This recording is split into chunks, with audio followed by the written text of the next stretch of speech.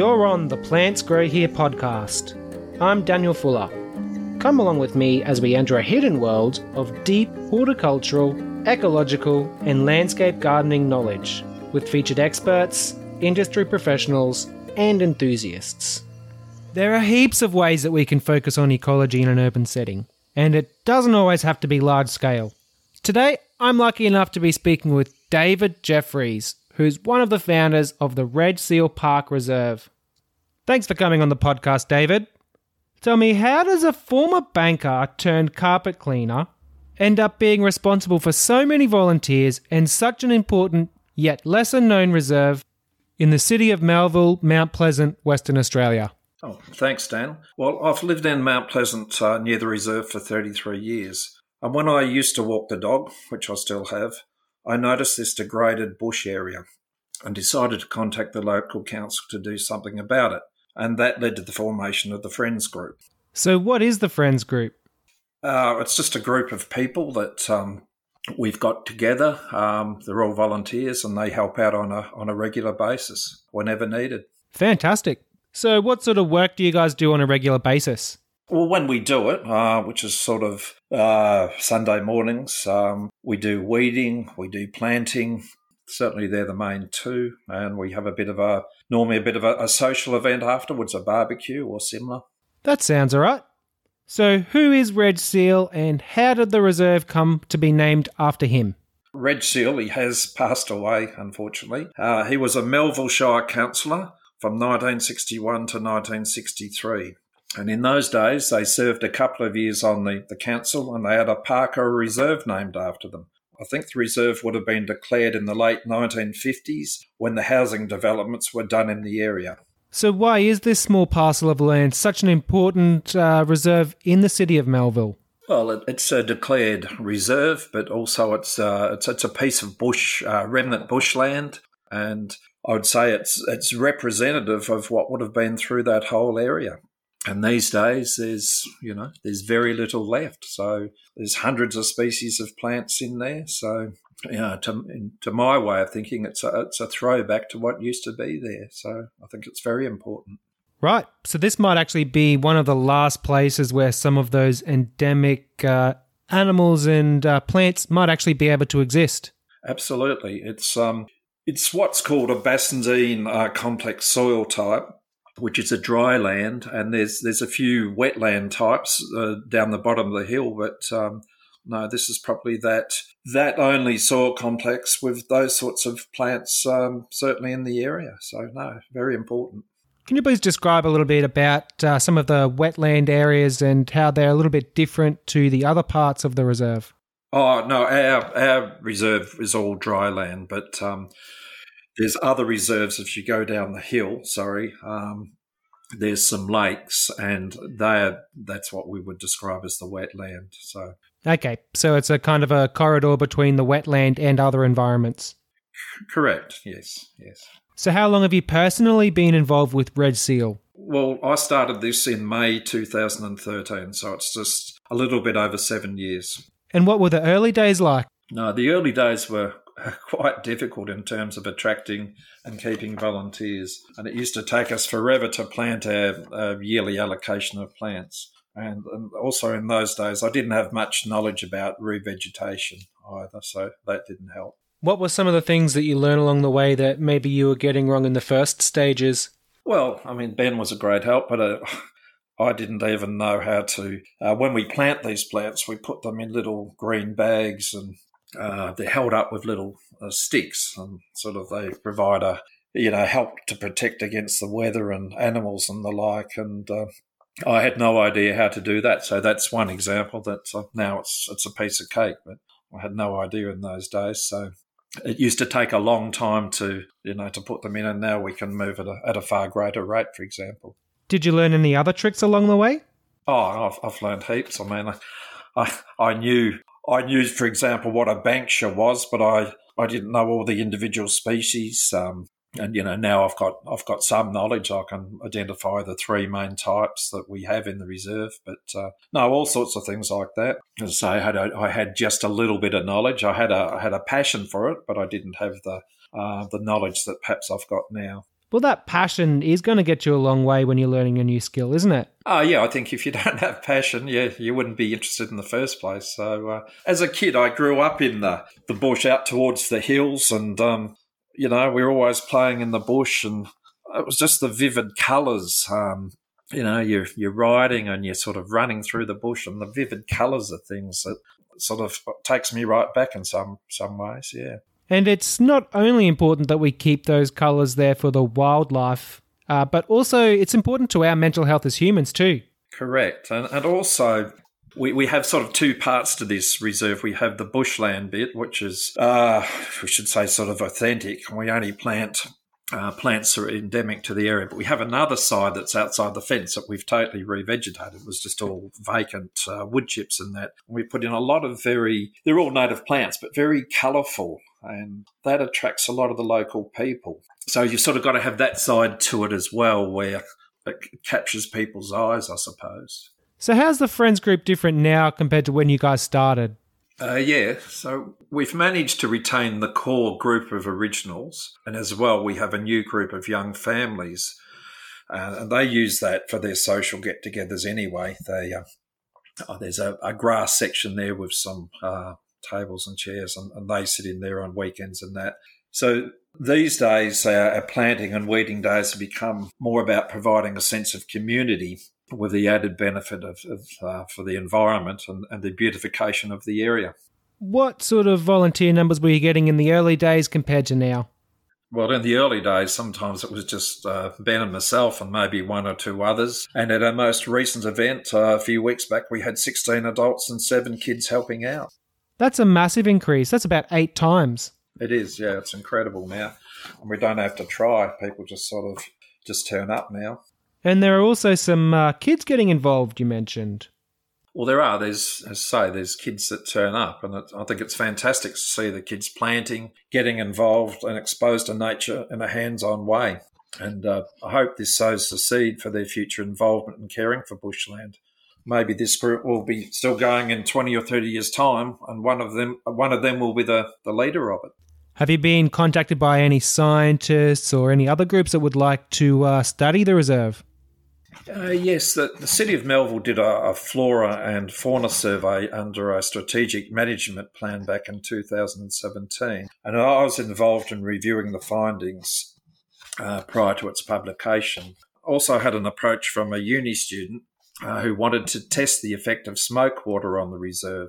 Unfortunately, this didn't happen due to a lack of funds, which is a pity, as I'd like to see this process, to see how that process does work with plant germination. So smoke water. Tell me a little bit more about that. What does that mean? Yeah, look, I don't know a lot about it. It was developed through some Kings Park scientists. And if you capture smoke and then add water to it and then put it on the ground at a certain ratio, it leads to the germination of plants. So a lot of the seeds of a lot of native plants, quite often there's a fire and people think it's the fire that germinates the plants, but it's not, it's the smoke. So if you mix this smoke with water, if you capture the smoke, mix it with water, pour it on the ground, it has the same effect as a fire, and that leads to germination. And we did have a small fire in the reserve recently, about a year and a half ago, and the smoke that was generated through that fire, it's amazing, the regeneration in that little area. So, yeah, very interesting concept. Wow, so you did notice a big difference after the fire? Oh, well, yeah, initially it was bad. It was just totally burnt out. But after that, slowly things have come back. And now there's even some new plants in there that weren't different species that weren't there before. So, yeah, it's fantastic. So there are a variety of native species thriving? Yes. No, they're seeds that were there and were dormant, and then with the fire coming through, they've managed to germinate and reproduce. So have you noticed any changes in the other types of wildlife other than plants at all? We don't really have many animals in there because it's quite a small reserve. We only have some blue-tongued lizards, and there would be little, insects and that, but I haven't really noticed any other difference in that regard. Okay, cool. So what's a bat box, and how many do you guys have at Red Seal? Okay, so bat boxes are hung in trees, and the hope is that microbats will use them as homes. And we have 3 boxes in the reserves, and they were made by the Bicton Men's Shed. And how do they benefit the ecology of the overall area? Well, I think they're great pollinators. That's one thing they are. And the other thing is that they eat a lot of mosquitoes. So down the hill from our reserve is some wetlands. And so there's mosquitoes as a result of that. So certainly the bats would hopefully are keeping the mosquitoes in check in the area. Well, the residents are going to have to be happy about that, aren't they? Well, in fact, that's why it was the Rotary Club that came up with this idea. And through this mention, they've made a lot of bat boxes and put them through these local areas with the idea that they would help to control mosquitoes. So they made hundreds of bat boxes, and we have 3 of them. And how do you know for certain that you got microbats? Well, we don't. I mean, I check them from time to time, but I guess unless you had a fixed camera on them, you just wouldn't know. But apparently it takes up to 5 years for the bats to colonise these little boxes. So, yeah, we're just not sure at the moment. We'll just have to see in the future. There is another land care group that I'm working with, and in the next month they're going to set up some bat acoustics, believe it or not, and set that in the park, and they'll be able to tell if bats in the area. So that will be really interesting. Yeah, that'd be cool. Do you have any interesting and rare plants in the reserve that do better there than in other environments? Maybe some that are a little bit more difficult to grow? We have a couple of species of what I would call rarer plants. We have the cowslip orchids and some Persunia saccata, which also is known as snotty gobble. Many of the plants are difficult to grow anyway. However, we're now getting plants from a range of suppliers, which is helping with the diversity. And I'd also like to explore, as I said before, that smoke water treatment as a means of germinating some of the seeds which are already in the ground. How would a new flora survey benefit the group's knowledge? As I mentioned before, a flora survey was undertaken by the City of Melville in 2017, and the Landcare Group is undertaking its own one later this month. And Ben reckons he can ID most things, but there are a few things he would like help with. And I suppose any survey enhances our knowledge. Following the last survey, the City of Melville, for example, asked us to plant Banksia grandis, which are quite rare in the local area. So, there's just an example that because the survey was done, and this is a tree that they think, is becoming rarer, and then they supplied some of those to us just to get more of them around the area. What are some of the main problems you guys are working with in terms of dangers to the ecology? I would say ours is a small reserve. It's got a fence around it. Dogs, certainly from my experience, I've seen some of these little blue-tongue lizards, blue-tongue goannas, skinks as they call them. Dogs have attacked them, dogs off leads. So that's a big issue. Even though people are supposed to have dogs on leads, it doesn't happen. And I'm sure that even little dogs, when they see one of these goannas, they're just naturally attracted and they go for them. So, dogs and cats certainly are issues, yeah. Yeah, that's a real shame. How did you pick up so much knowledge about this subject? Did you have any formal training or read a lot of books? Or tell me a little bit about that. As I say, when I was a kid growing up in the bush, I developed that sort of... I've always had a passion for nature and plant and wildlife, and I've always been concerned about conservation as well. So that's where it started from. The knowledge I've developed has come through asking lots of questions of Ben, going to courses arranged by the City of Melbourne, and really just heaps of Googling. And trial and error is also an important learning tool. Cool. So is there anything that you'd really like to tell the listeners about just before we wrap this episode up? Maybe something that you're quite passionate about and that you feel the listeners really should know? I just think anything that people can do to try and provide a home for local wildlife by planting plants and trees that attract wildlife is certainly something that people can do. Even if they don't plant them, preservation of old trees as well, because they provide, existing trees provides habitat. I had an unfortunate situation next to me in the last year, a new house was built, and there was a 60-year-old beautiful red flowering gum that used to provide habitat for Carnaby's cockatoos and all sorts of things that come through. And despite me trying to, I did ask the new owners to preserve the tree. Unfortunately, it was still knocked over, and it was. I found that incredibly sad. Look, I've planted a couple of new trees out the front, but the trouble is they take a long time to grow. So I just think that's the main thing. Just do what you can to provide habitat, and just try and make that bit of difference, and support any groups that are doing this kind of work. And also, some of those old trees that people are tempted to cut down, maybe they have a big hollow in it, maybe they have some broken branches. Some of those can actually end up being even more beneficial than the healthy-looking ones. That's right, because those hollows, etc., develop over, quite often take 100 years. And it's certainly the case with the Carnaby's cockatoos that they need those hollows to breed in. And it just takes a long time for it to happen. So it's not just the tree that people are knocking over. All that breeding space and everything is taken out when those trees go over. I follow an organisation from the UK on social media called Back from the Brink, and they're doing some really interesting work using, qualified arborists to come through and mutilate some of the younger trees so that they are a little bit more like those older ancient trees which are really disappearing and are in really short supply. What do you think about that sort of idea of mutilating the younger trees to provide habitat? Yeah, I think it's a great idea. I've seen over in Tasmania, it's... I think it's the red-bellied parrot. I might be wrong, but they only breed on certain islands off Tasmania.